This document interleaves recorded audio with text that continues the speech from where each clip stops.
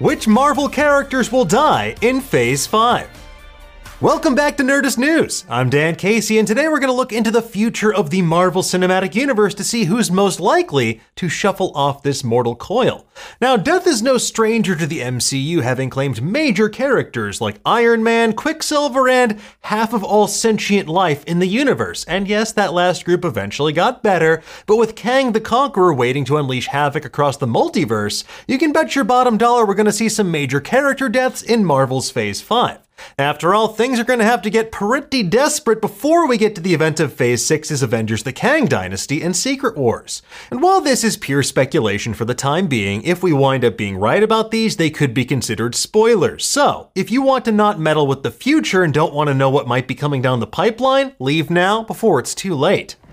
Oh, a swing of a miss. Okay, let's get into it, shall we? Rocket Raccoon. First on our list is Rocket Raccoon, the saddest little trash panda in the Marvel Cinematic Universe. In the morose first trailer for Guardians of the Galaxy Volume 3, we saw a look at Rocket's tragic past, a reunion with his significant otter Lila, and plenty of hints that one or more major characters will die, and not just from a dodgeball to the head.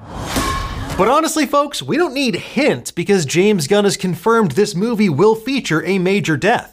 Guardians Volume 3 seems poised to conclude Rocket's story by giving us insight into his tragic origins as one of the High Evolutionary's animal experiments. As Rocket himself said in the trailer, he's done running. That's something he's done for most of his life. While Rocket's heavily foreshadowed death could be a red herring, sacrificing himself for his found family may wind up giving this weapon-loving wastrel the closure he's been so desperately seeking. We're all gonna die.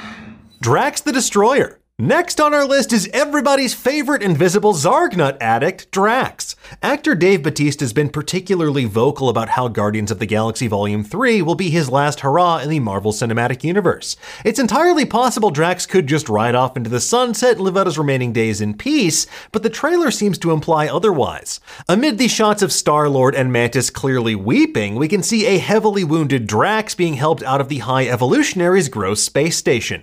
Whether to preserve Dave Bautista's sanity about sitting in the makeup chair for hours on end each day, or just to underscore how dangerous the Guardians' work really is, Drax seems destined to die in Phase 5. I have famously huge turds. We're about to die, and this is what we're discussing? Hank Pym.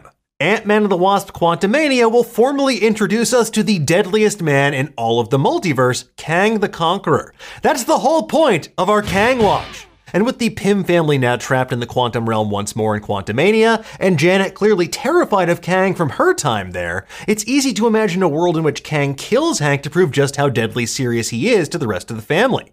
After all, Kang only needs one Ant-Man's cooperation to get what he really wants, and it's not Hank Pym.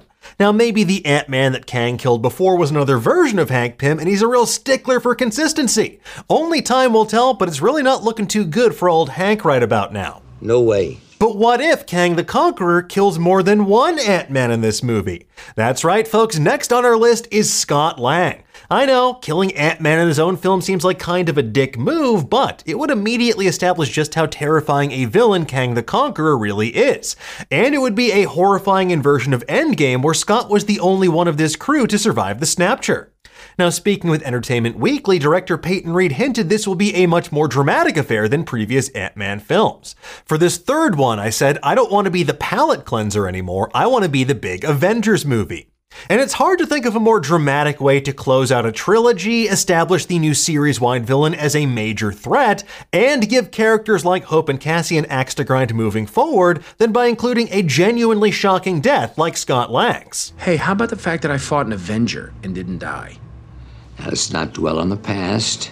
Of course, it's important to bear in mind that even if Scott Lang does die in this movie, he will return in a resurrected or variant form in Avengers Secret Wars. He'll appear in like the far-off land of Ansylvania or something weird like that. Because as we all know, you're never really dead in the Marvel Universe, unless your name is Uncle Ben. Thank you, Spider-Man!